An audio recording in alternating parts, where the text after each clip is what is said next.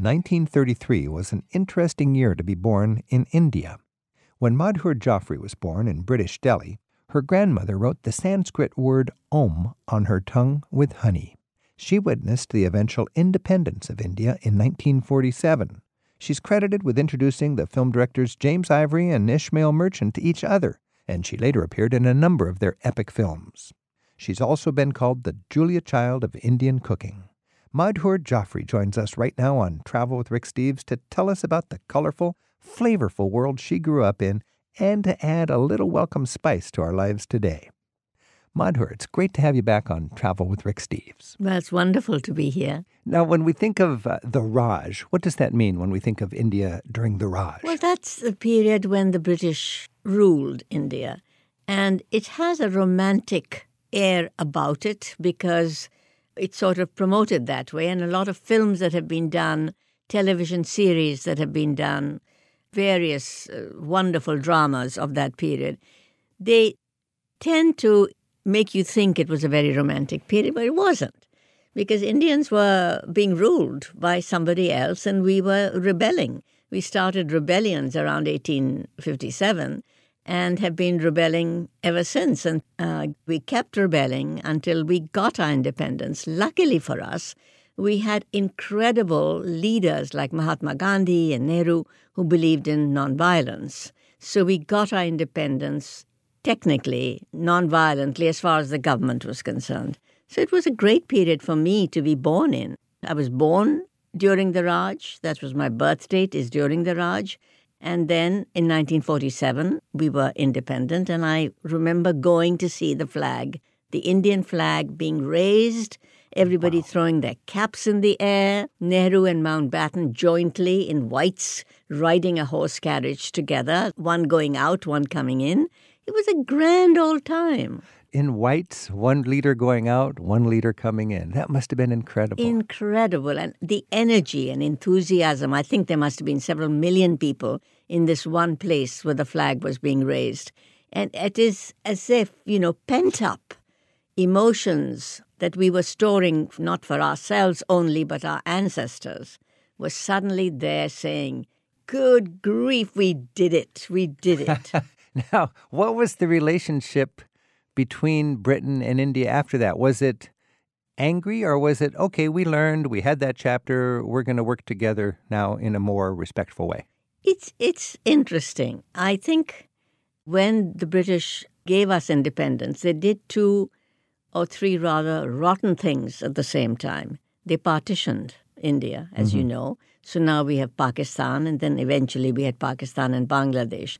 And the line was cut by some, I don't know who drew the line, but it just went through villages and, every other little place without really any thought. We all love the English, but they draw lines in ways that cause problems 100 years later. Absolutely. It's amazing how coarsely they draw lines in some office in London. Yeah, right. I mean, even today, when you think of the trouble in Syria or the trouble in Iraq, absolutely, it goes back to those darn English lines. Exactly. So we suffered greatly and we lost 1 million people as people rushed from one border to the other, Huge population swaps because this was basically, okay, we need a place for Muslims and we need a place for Hindus, right? So Pakistan Muslim, India Hindu, but it's more complicated. It's much more complicated. Today in India, there's major Muslim states. Exactly. We have more Muslims than any other country other than Indonesia. In India? Yes. I didn't know that.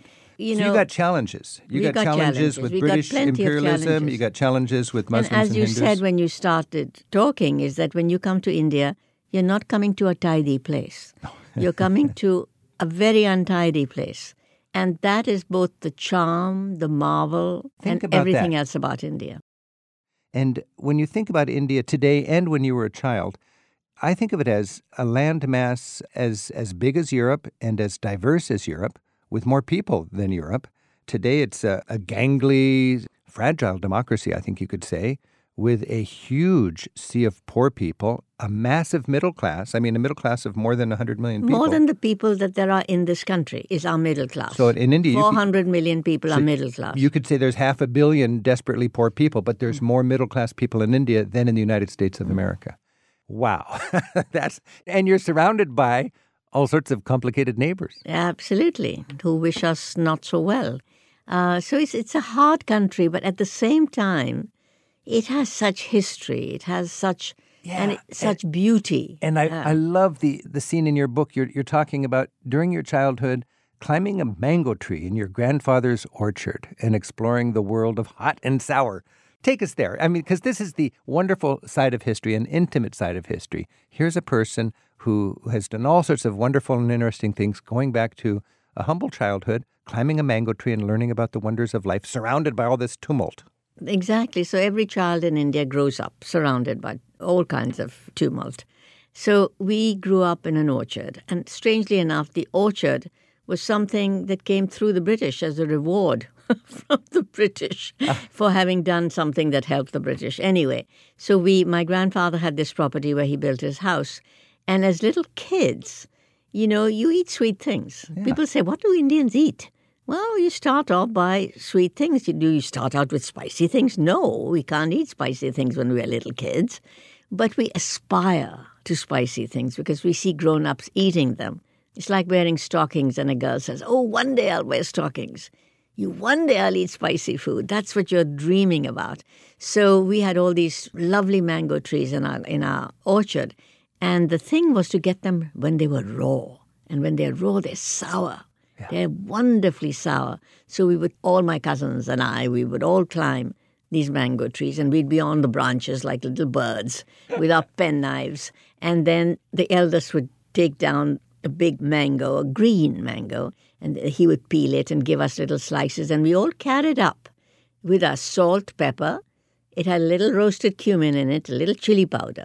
And then we would dip the sour mango in that, crunchy mango, and then eat it. It was so delicious. And it was really a sign of growing up. So you were I've there graduated. with I'm up. And your older cousins were higher on the tree, yes, doing the lead work, and they were sending you the beautiful mangoes, and you were adventuring, really. Exactly. Oh. Talk about the cuisine of a child in Delhi. You were growing up in Delhi, is that right? Like you talked about the snack of wealth. What is the snack of wealth? Oh, that was something. It's still made today, but it's you don't know what it is. It's just called a snack of wealth. Daulat ki chaat, that was the name for it.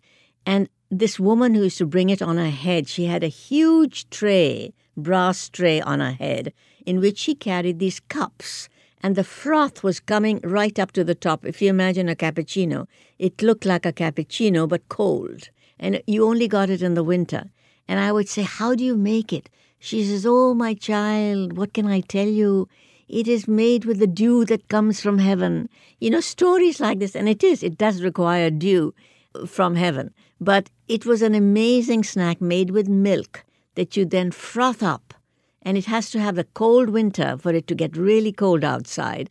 And then it has pistachios in it, and it has little almonds in it, and it has sugar in it. And it's all cold and frothed up. And you eat it with like a piece of bamboo that's cut into a kind of spoon. And you eat it with that. And the taste and the texture is like heavenly froth. Whoa. Absolutely gorgeous. Now, that was in the days of the Raj. That was back in the 40s or something. Yes. Today, do little children in India have the same delights, or is their food just convenience store munchies? Well, this lady certainly doesn't come around anymore. Right. I was told by a cousin, she says, I can make it in my blender now, she said. Oh, which is not the same. No. Exactly. I said, no, you're not having the snack of wealth. You're having some blenderized. Blenderized snack of wealth. I love in your book how you talked about at school, as a schoolgoer, you would share a lunch table with Hindus, Muslims, vegetarians, and carnivores. And then you would describe the intrigue of basically marveling at the lunches of your friends who came from different cultural backgrounds. Well, this is the thing in India, that here, if you go to school, all the kids probably know exactly the same food. Yeah. They know chicken nuggets, they know a sandwich, they know a ham sandwich, they know a peanut jelly sandwich. There's no difference between what the kids eat. But in India, every home cooks such different food that what the kids bring in is remarkably different from what you're bringing in. So I, as a Hindu girl, would bring in certain types of things. A girl from South India would bring other things. A Muslim girl would bring probably some meat or the other and lovely breads of a certain sort. A Jain girl would bring in vegetarian food like potatoes. Every girl brought in something different. So you were dying to try somebody else's because you were sick of your own. So if you had a curiosity, you would look forward to lunch pail cuisine. Absolutely. In midday, you'd take a break, you'd sit down, right. You'd travel around glorious, diverse India by peeking into the lunch pails of the other girls. And I still do that today. If you go to India today, I'm writing another vegetarian book. So I was going around South India, and everywhere I went to this place where chilies were drying. And there was a woman sorting the chilies. I said, what are you going to eat today for lunch? Open your lunchbox. Let me look inside. I still want to do that because it reveals a whole cuisine, a way of thinking of a particular group of people. This is Travel with Rick Steves, and we're peeking into the lunch pails of people who live far away, as we do every week on Travel with Rick Steves. Right now, we're speaking with Madhur Jaffrey. Her book is Climbing the Mango Tree, a memoir of her childhood in India. She's also written At Home with Madhur Jaffrey.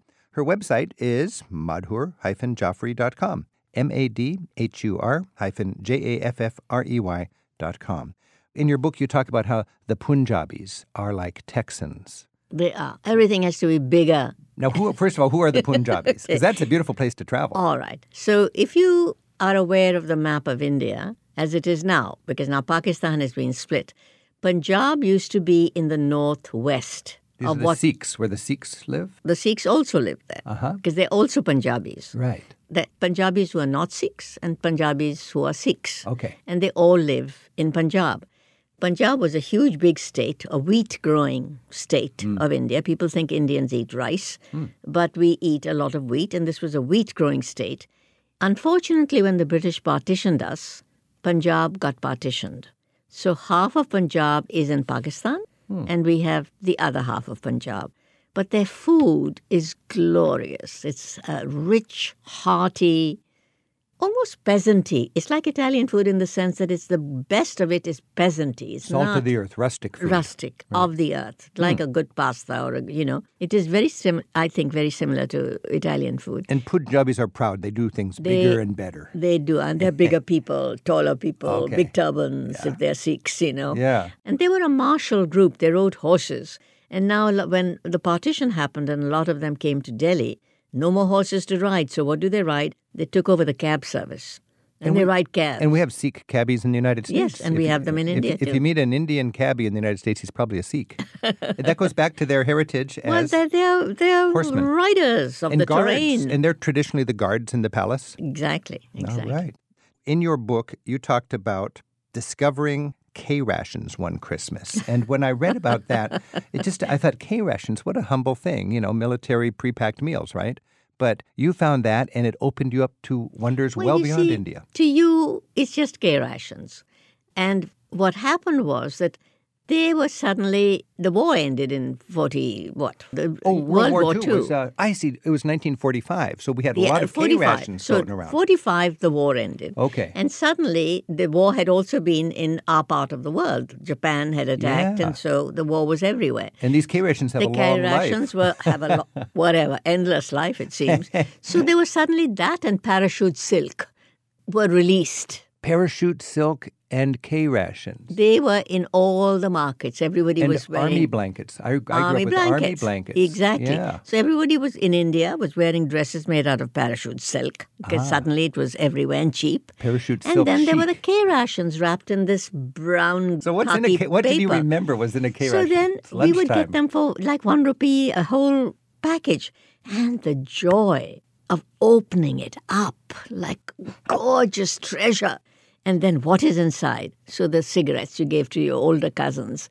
Then there were olives. Oh, my goodness, I'd never eaten an olive before until I ate that. There was fruit cocktail. Can you imagine?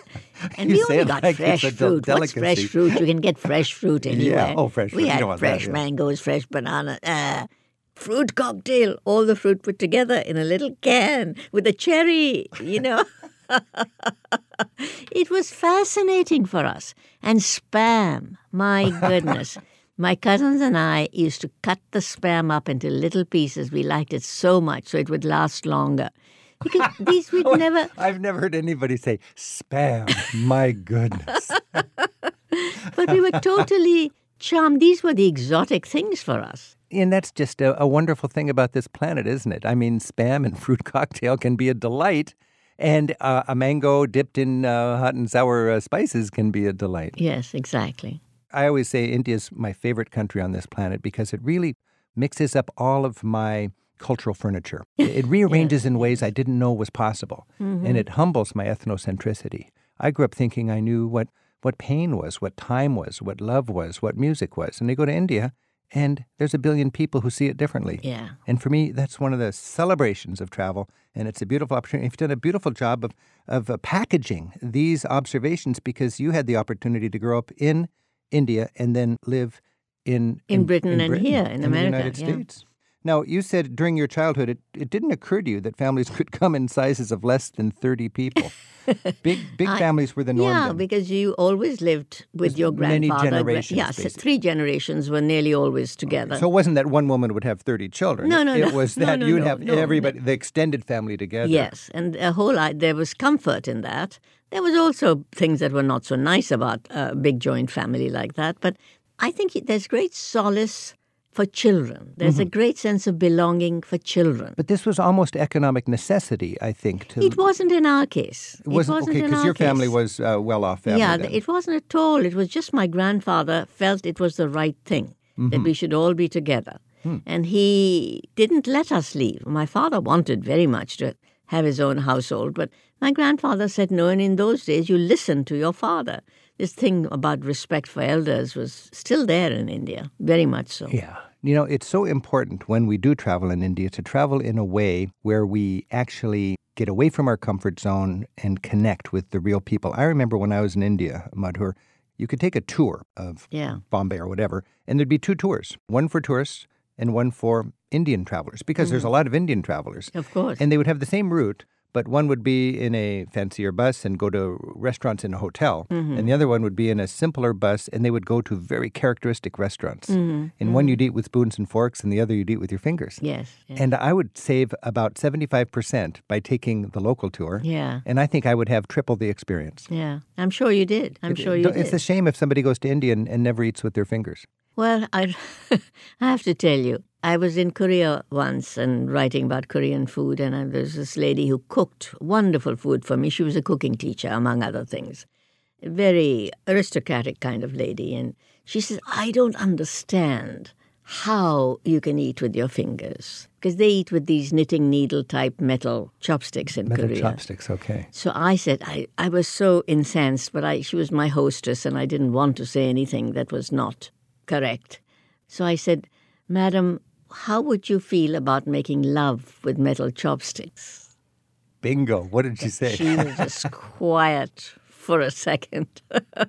So that's my experience. In India, it's not a matter of elegance or class or upbringing. It is just correct in certain cases to eat with your fingers. It is. And you wash your hands before, you wash your hands after.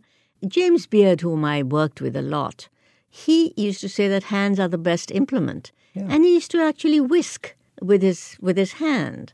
And he used to lift things with his hands, opening up his fingers, lift, foods up with his hands. And he developed a pair of, I guess you call them spoons for lifting salad up. Right. Which were like 2 hands made of wood.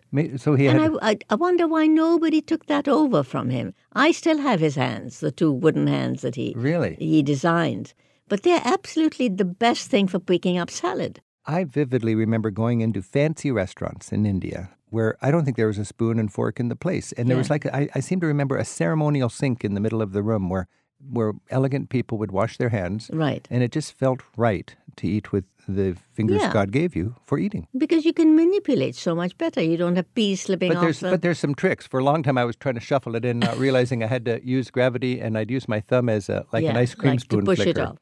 And then there's an art of eating soup with your fingers also. Yeah, there is. I can't do that so well. That was I saw that. That's and I more thought, South India. That's more India. South India. That was in the North, we don't do that, and we really do eat with only the end digits of our fingers. Oh, okay. And we usually use bread to pick up the food. Okay. So farther south, you'll have more of that. Yeah, more wet food. This is Travel with Rick Steves. We've been talking with Madhur Jaffrey. Her book is Climbing the Mango Trees, and you can learn more about her work at madhur-jaffrey.com, madhur-jaffrey.com. Madhur, you're a cook and an actress, yet you wrote a memoir. What do you hope that people will take away from reading Climbing the Mango Trees? I don't know why I wrote the memoir, and I don't know what people will take away from it. I wrote it. I didn't want to write it. My editor absolutely insisted that I write it, and I knew there were going to be difficulties in writing it because the minute you can't just bear yourself. That would be fine. But you have to bear a few other people with you. Mm-hmm. And that's not always very pleasing to the other people whose lives you're sharing. And that was very hard. So I don't know what I expect people to get from it. I hope they'll learn a little bit about India of a certain period, which not much has been written about this period post and pre-independence. Right. And I hope I will show them a period that they've never really intimately known before from one person's point of view. And there's an intimacy when you get beyond the headlines and you just climb the mango tree and you recall the little joys of life. Exactly. You know, when I want to recall my own childhood, the comfort food I seek out would be, I think back, what did my mother make for me? And it was like beef stew and cornbread and apple cobbler. Mm-hmm. What's the one dish that your mother used to make for you that brings you right back to your childhood in Delhi? I think it's what we call dal, which is beans, split peas and beans, made with, so we would have moong dal, which is mung beans without their skin, and split. And they would be cooked very simply, and we would have them with basmati rice. And those two smells, the smell of basmati rice cooking in the kitchen and that plain dal with one little vegetable, is to me heaven still. I can live on that. Even for a tourist, that's comfort food. It is comfort food. When I was, it's like rice and beans in Latin America. It was just bring on the dal. Yeah, bring on the dal. Madhur Jaffrey, your editor was very smart to recognize that you had a beautiful book hiding inside of you. That was even more than a cookbook. It was thank you. It was a cultural cookbook. And best wishes. You've got me fantasizing about climbing the mango trees in corners far, far away. Thank you. Rick Steves has spent a third of his adult life in Europe researching and writing guidebooks. His classic, Europe Through the Back Door, teaches the skills of smart travel. Along those same lines, Europe 101, History and Art for the Traveller is a must-read for anyone who appreciates Europe's rich history and great art. To learn more about Rick's books, visit the travel store at ricksteves.com.